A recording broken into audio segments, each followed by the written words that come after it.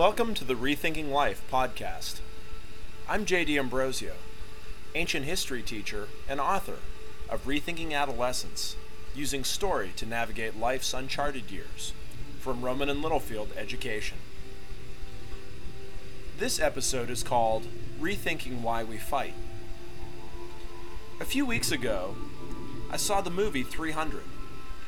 The visuals were stunning, and the violence graphic. For those of you who know your history, you'll remember that in 480 BC, the Persian king Xerxes set out with tens upon thousands of troops to conquer the free city-states of Greece, including Athens and Sparta. 300 Spartans, under the command of the brave Leonidas, stood in the gap between the Persian hordes and the unprepared Greek peoples. Resisting wave after wave of Persian onslaught, the Spartans held the narrow pass of Thermopylae for days, allowing the rest of Greece to prepare for battle. They were ultimately defeated by an act of betrayal, but their valiant stand enabled the Athenian navy to defeat the Persian fleet at Salamis. If the Persians had conquered Greece, Western civilization may have been wiped out in its infancy. Did the Spartans understand this while bravely standing in the gap for their countrymen? Probably not. Rather, they did what they knew to be the right thing at the right time. Sometimes our battle for the young people in our lives seems overwhelming, and the assaults seem to be unrelenting.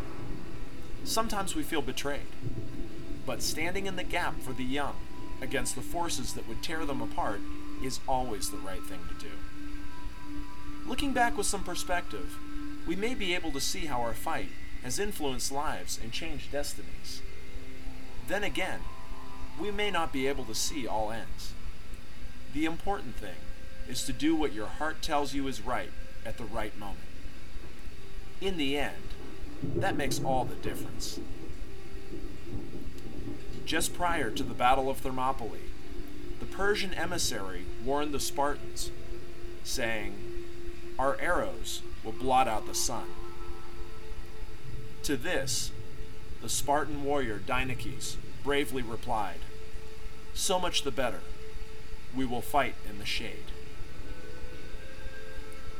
For more insights into adolescence, education, myth, and life in general, visit www.eteaching101.com.